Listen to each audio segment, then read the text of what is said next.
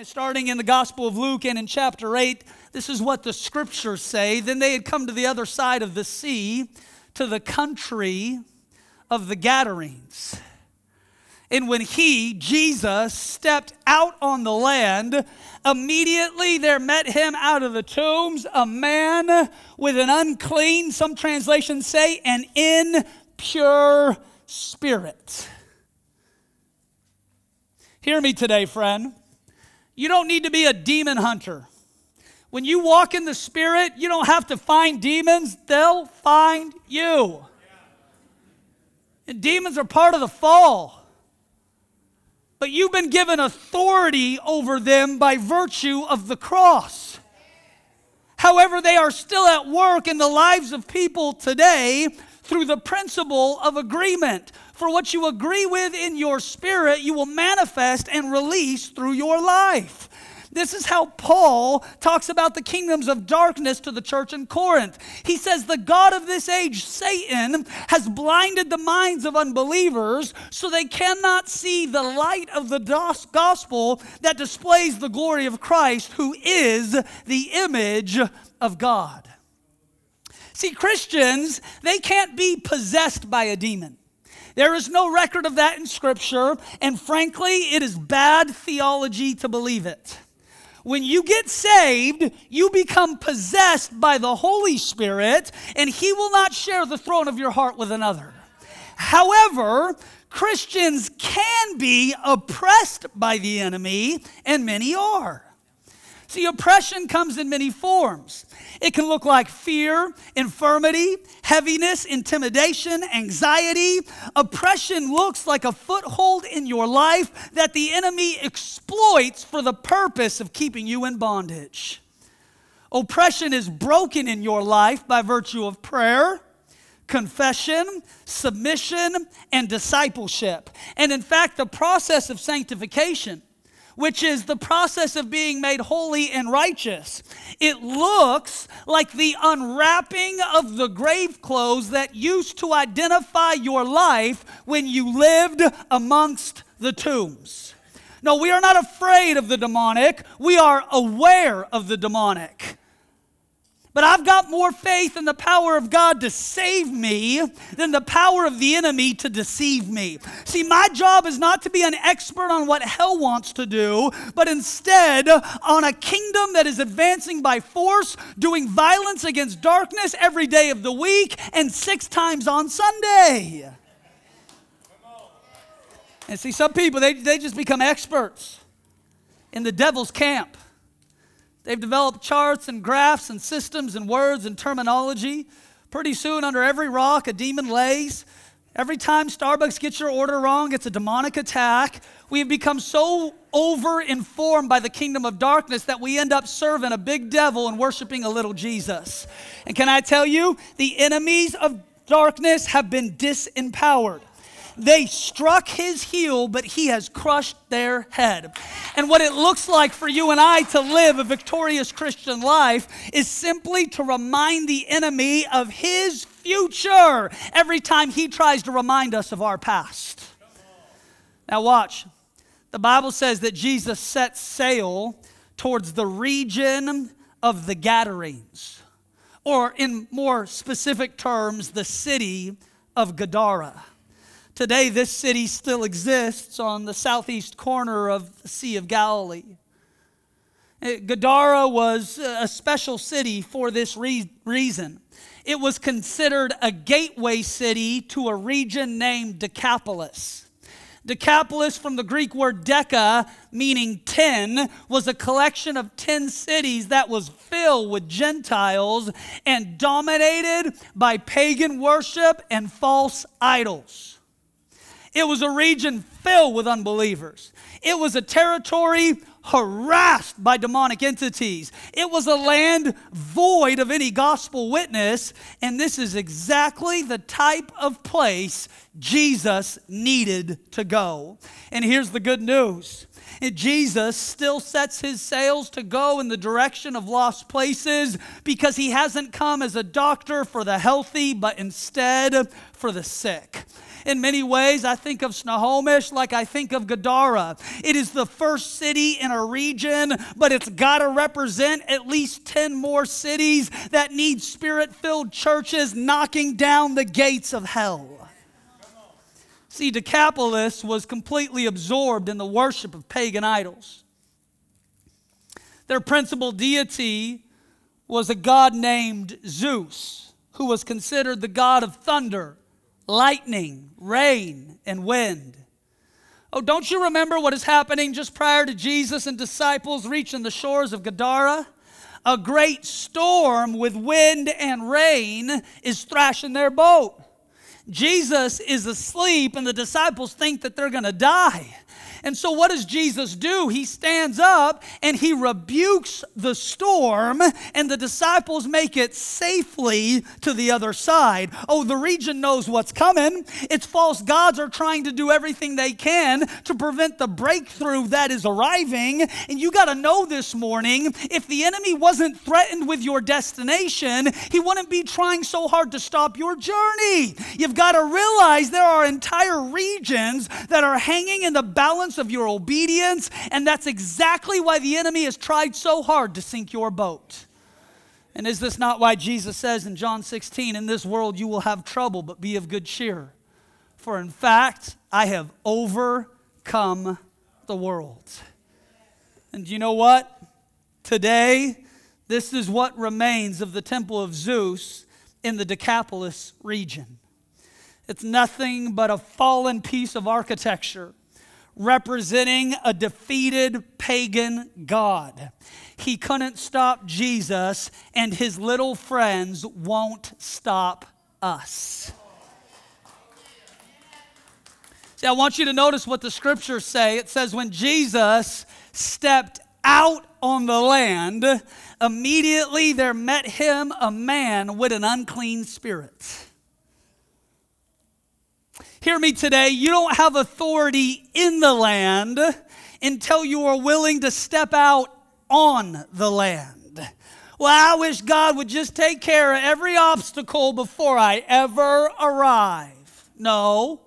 The table he makes for you is in front of your enemies. Meaning this, you better get comfortable going to difficult places because that's where your table is. And some problems won't ever get solved until the people of God are willing to step foot in places that other people have fled. And see, last week I stood at the Western Wall in Jerusalem. And I prayed this prayer. I asked God that he would give us a property in Kirkland. I asked that he would suddenly pour out his spirit on Seattle. I asked that he would unleash the harvest across the Northwest. Oh, friend, I know that this is a difficult place, but there is a region that hangs in the balance, and we will not relent until people who are living in the tombs find their home in the kingdom of God. Now watch, the story continues. Now this man, he had his dwelling amongst the tombs. He lived there. It wasn't just his association. He wasn't just passing through. No, he made his dwelling in the graveyard. And no one could bind him, not even with chains. For he'd often been chained with hand and foot, but he tore them chains apart. He broke the irons off his feet. No one watch was strong enough to subdue him. And always, night and day, he was in the mountains and in the tombs crying out and cutting himself with stones. It's actually the demonic counterfeit of what is happening around the throne of God. Day and night they worship, crying out, "Holy, holy, holy is the Lord God Almighty, who was and is to come." Until you accept the efficacious blood of Christ on your behalf that forgives your sin, erases your shame, and heals your body, you will always find yourself in an act of self-mutilation, trying to do in your flesh what Christ has already done on your behalf. Let me set the scene for you. This man is so demonized, the village don't know what to do, so they chain him up in the graveyard and abandon him to his own self-destruction. And if you think that village was bad, just be thankful this man didn't live in any of our cities today. We would have built a monument to his demons. We would have given each of them a TikTok account. We would have signed them up for government benefits and affirmed their unique identities by celebrating possession under the banner of tolerance and diversity. See, eventually this man becomes so overpowered by darkness and bondage that his outside circumstance begins to imitate his inside reality. He was living in the tombs because death lived inside of him. He was wrapped in chains because bondage was all that he knew. He was cutting himself with stones because he had hated what he had become. See, friend, you can't medicate a demon away. You can't negotiate a demon away. You can't legislate a demon away. I'm here to tell you this morning, every problem we face in our society has a spiritual root. And until you deal with the spiritual nature of a thing, you will only ever address symptoms until you are too tired to do anything else. And because we are so enlightened and we are so educated in the West, we have in large part denied the spiritual world while attaching our hope to the material one.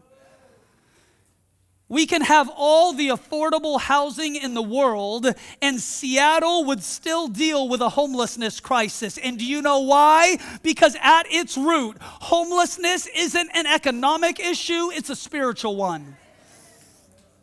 We can have all the rehab facilities in the world, and Everett would still deal with a drug and alcohol crisis. And do you know why? Because at its root, addiction isn't a biological issue, it's a spiritual one. And until you get authority in the high place, you won't have victory in the low place. Remember, our battle is not against flesh and blood, but it is against principalities and powers. Where? In the high places. That's why the weapons of your warfare are not carnal, but they are mighty in battle for the pulling down of strongholds. And sometimes the people of God and the church of God get so busy addressing low-hanging symptoms because we have under-realized our authority to deal with the spiritual root of the problems that plague our society. And until you get victory above, you only have temporary, shallow progress below. What plagues our cities most is not material issues, but spiritual ones. I want you to see what the scriptures say. They say no one was strong enough to subdue him. They tried. They tried everything they know how to do. They castigated him, they ostracized him, they kicked him out of their community, and all he did was shriek even louder and louder and louder. No one was strong enough to subdue him, and here's why. Because when you're dealing with a principality and a power, the issue is not your strength, it's your authority. Now watch, you could have the biggest muscles in the world, but when you get pulled over on the way home from the gym for speeding, the issue isn't who has more strength, it's who has more authority. See, in Matthew 7, the crowds were amazed because Jesus taught with authority, unlike the scribes and the Pharisees. In Matthew 28, Jesus says, all authority in heaven and earth has been given to me, therefore go and make disciples. In Luke 7, a Roman centurion servant is healed because he tells Jesus, I understand how this works because I am a man under authority. When the Roman centurion says that, Jesus responds and says, I haven't seen faith like this in all of Israel. Essentially, what Jesus is saying is the most magnificent demonstration of faith is a man who understands authority. See, authority is like bad breath. When you have it, you don't have to tell anyone. They just know. And when you're engaged in spiritual conflict, what is most evident in your life is your God-given level of authority.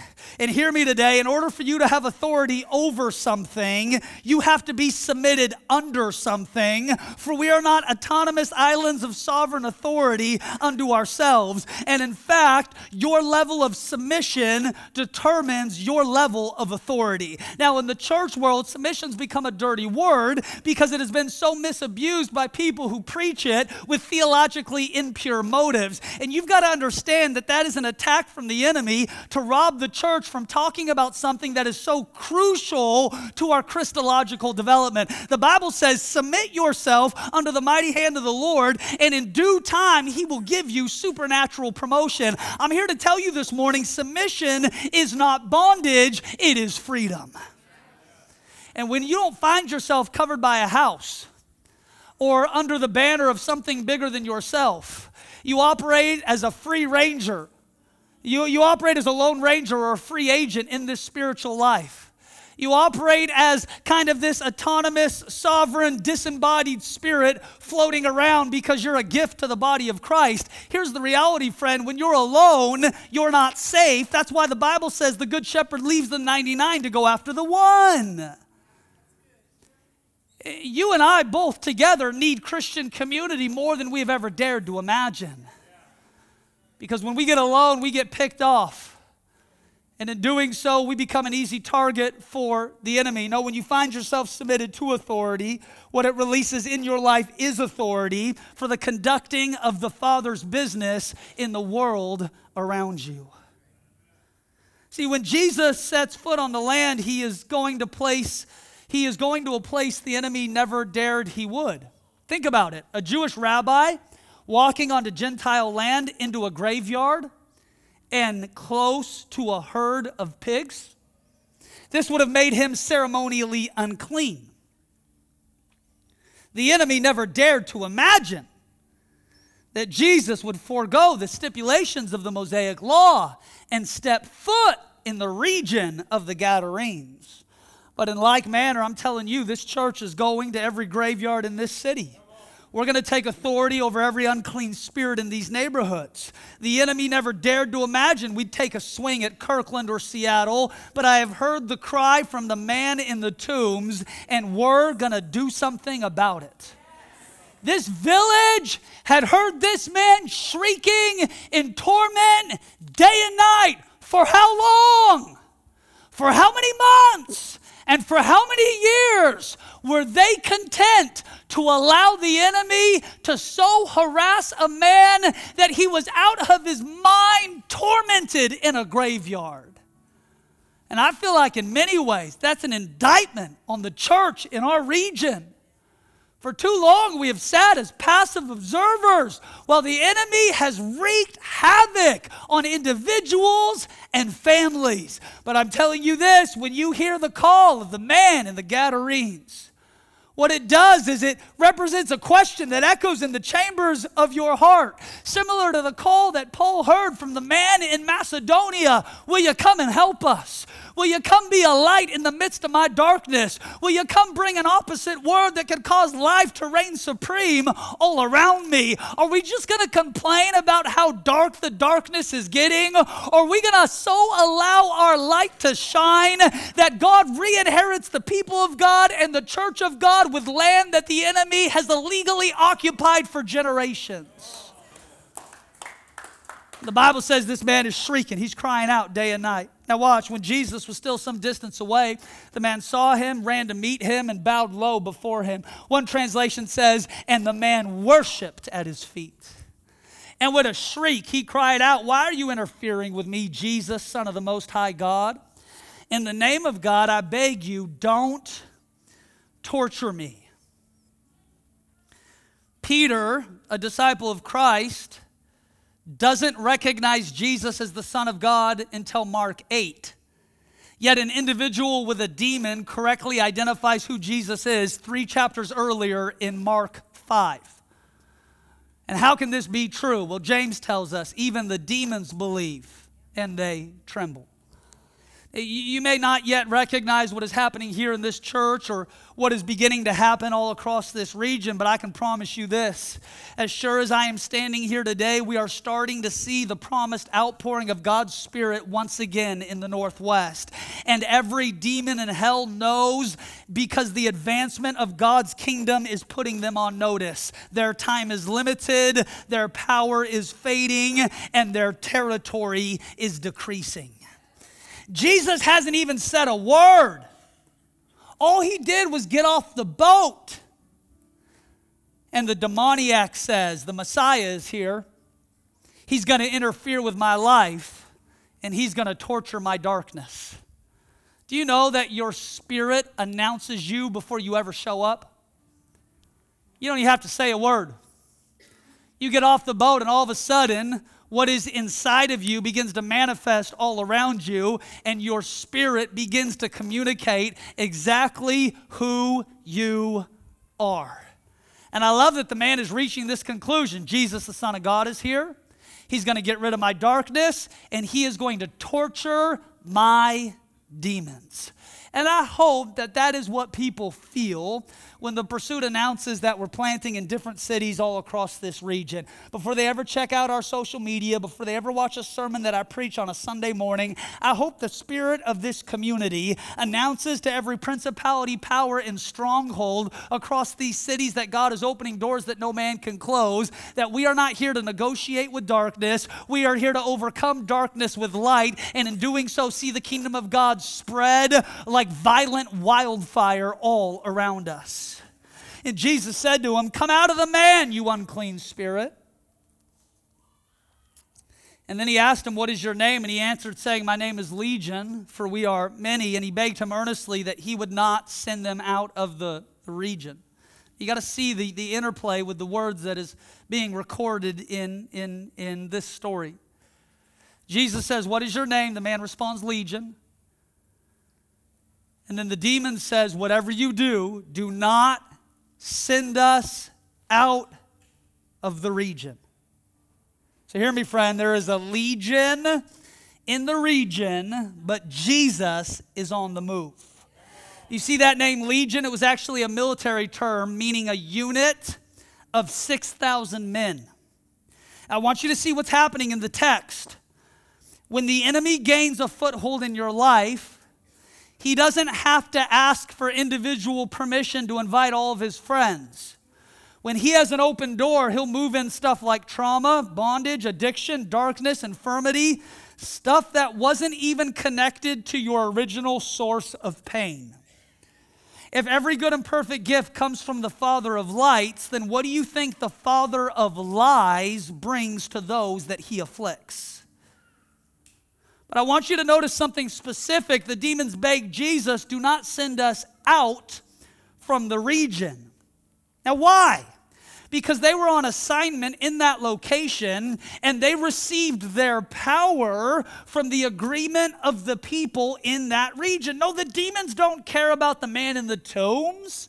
The demons are just using him so that they can have a legal right to conduct business on the region around him. And until you address that territorial stronghold or that regional spirit, you won't have the authority to conduct spiritual business. See, Jesus is greeted by a spirit, and prior to doing the Father's business, he exposes and takes authority over an entire region. Now, when I was in Israel, I felt like the Lord spoke to me in regards to this sermon and said this: when a region loses its lid, all of heaven breaks loose.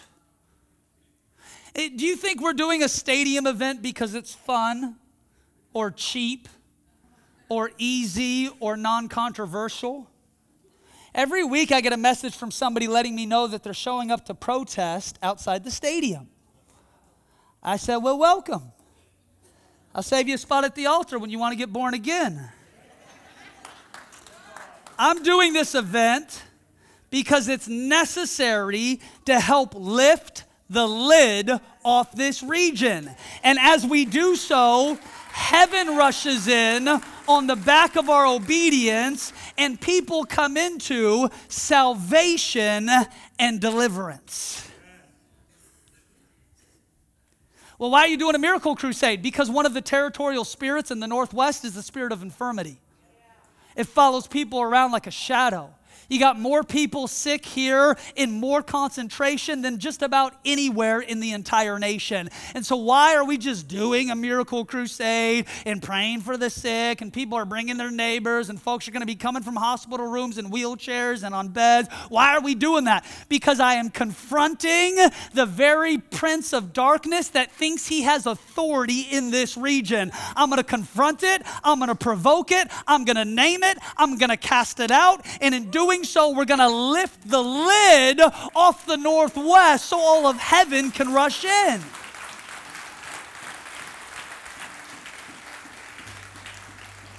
You don't get victory below until you take authority above. Now, the Bible says a large herd of swine was feeding there near the mountains, and all the demons, they begged him, saying, "Send us into the swine, that we may enter them." And at once Jesus gave them permission. Then the unclean spirits, they went out and they entered the swine. And what happened? The herd ran violently down the steep place into the sea, and they immediately drowned in the sea. Why? Jesus is exposing the eventual outcome of what every demon in hell desires to do in your life, which is ultimately steal, kill, and destroy. And the Bible says this, amazingly, and the people began to plead with Jesus, "Leave our region." Isn't it wild that when people get free, when people get healed, when people get delivered, the response from the religious crowd is, "Leave our region and give us back our legion." In 1890, 2 years before his death, the great English Baptist preacher Charles Spurgeon shared a sermon from this text, and he said these words: "It was a great calamity that had happened that day. The swine had run into the sea. The townspeople did not want any more such calamities. Did Jesus possess extraordinary power? Yes. Had he not healed the demoniac? Yes. Well, they did not want him. They did not want anything extraordinary. They were easygoing men who would like to go on with the even tenor of their way, so they asked Jesus to be good enough to go away." And there are some people of that kind still living today. They say, "We do not want a revival here. We are too respectable. We do not want any stirring preaching here. We are very comfortable. Do not break up our peace." Such men, when they think that God is at work in any place, are half inclined to go elsewhere. They want to be quiet. Their motto is anything for a quiet life. "Leave us alone. Let us go on our old way," is the cry of these foolish people, as it was the cry of the Israelites when they said to Moses, "Let us alone, that we may serve the Egyptians." Oh, dear friend, if there be any such reason why you do not want Christ to come your way, I pray that his Holy Spirit may convince you that you do need to come your way, that you would be sure of this. If you do not desire to be converted, if you do not wish to be born again, you are the exact person above all others needing to be converted and to be born again. It is not a most unwise decision when, for the sake of swine, we are willing to part with Christ. The townspeople are incensed. How dare Jesus cause our swine to drown in the sea? But isn't that the tragedy of the human condition? We want freedom for our future without having to give up things that are unclean in our present. We want to receive the freedom that God promises, but at the same time, keep the pigs that man has provided. And what if I told you that even though our bondage is wrong and it's dysfunctional, when it's familiar, it'll make you feel right at home? See, Jesus cleansed a man by casting out a demon. He cleansed a region by clearing out some pigs. For God isn't just interested in your personal freedom. He is after the graveyard that you've called a home. He is after the tombstone that you've called an identity. He's after the region that you thought was too far gone. Oh, friend, it is still true today. It is the most unwise of decisions for the sake of swine to be willing to part with Christ. You know how the story ends. This man is delivered and he is set free. And in doing so, he begged Jesus that he might go with him. However, Jesus did not permit. He said, go home to your friends. Tell them what great things the Lord has done for you and how he has had great compassion on you. And the Bible says the man departed and he began to proclaim in Decapolis all that Jesus had done for him, and all the people marveled. You got to see it today, friend. Jesus has the power to save people and destroy demons. Jesus didn't just deliver a man, he freed a region from a stronghold that had held the gospel back. Oh, you may not think it's a big deal when one person gets saved or one person gets healed or one person gets delivered, but I can promise you this, every time the enemy loses his grip on a person, the sound of freedom echoes in the region. And I love the instruction of Jesus. Go home and tell every one of your friends how Christ has had compassion on you. See, I think the quickest way to get a new miracle is to testify about your last one. I was bound up in addiction, but Jesus had compassion. I was suicidal and depressed, but Jesus had compassion. I was out of my mind. I was isolated from my community. I was ready to give up on my life, but Jesus had compassion. And I am telling you, we still serve the one who weeps over the condition of cities and regions, even as Jesus wept over Jerusalem. And he said, oh, Jerusalem, you who kill the prophets, how I have desired you like a hen to gather chicks under my wings, but you have resisted me. We still serve the Jesus who imparts to us a compassion for cities and regions that are lost in darkness and sin, who still gives us the gift of grace and mercy for the demoniac that are in the Gadarenes. We still serve the Jewish rabbi who is unafraid to walk into every graveyard of the human condition and declare that freedom and resurrection is coming our way. And I'm telling you, as the Church of Jesus Christ, this is our message to the demoniacs in the Northwest. There is a greater power that is seated on a greater throne, that is housed by a greater God, and at his name the dead live, the bound are set free, and the oppressed come into breakthrough. That's the God we serve.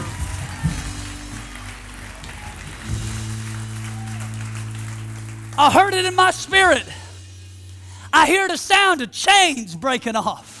I heard it in my spirit, the sound of shrieks turning into songs of praise. I heard it in my spirit, the sound of townspeople gasping with amazement that there is a church with this type of authority working in the Northwest. I'm here to put every devil in hell on notice. We are on the winning side of eternity, and I'm coming for every lost man or woman in the tombs.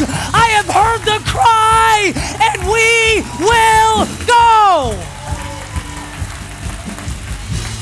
That is who we are. And that, my friend, is the type of God that we serve. Come on, let me pray for you this morning. Father, now in the mighty name of Jesus,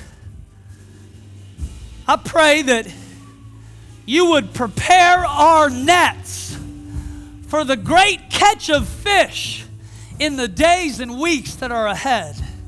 That you would prepare our hearts to still be moved by compassion for the least, the lost, and the last. That you would fill our spirits with courage, not timidity, knowing that you have given us the authority to pull down strongholds and lift lids off the region. God, I pray that just for a moment on Easter Sunday, we would see the roof lifted off that place. We would see the lid lifted off a region. We would see the light piercing through our darkness. We would see the clouds beginning to part. we would hear the shout of God, the shout of triumph rising up from within your people. God, I pray for breakthrough and deliverance and healings and household salvations, that on Easter Sunday as we rally the region to worship the resurrected Jesus, all of a sudden the spiritual graves in people's lives would open up and the dead would live again. May that be true in our city. And we say, swing wide, you ancient gates, and open up, you ancient doors, and let the King of Glory come in. For who is this King of Glory? He is mighty, and he is strong in battle. So I say over you, Snohomish, give up your dead. And I say over you, Seattle, give up your dead. And I say over you, Kirkland, give up your dead. For the King of Glory is here. And we pray the prayer of Maranatha. Lord, come quickly. Save your people. Revive your church and restore our cities.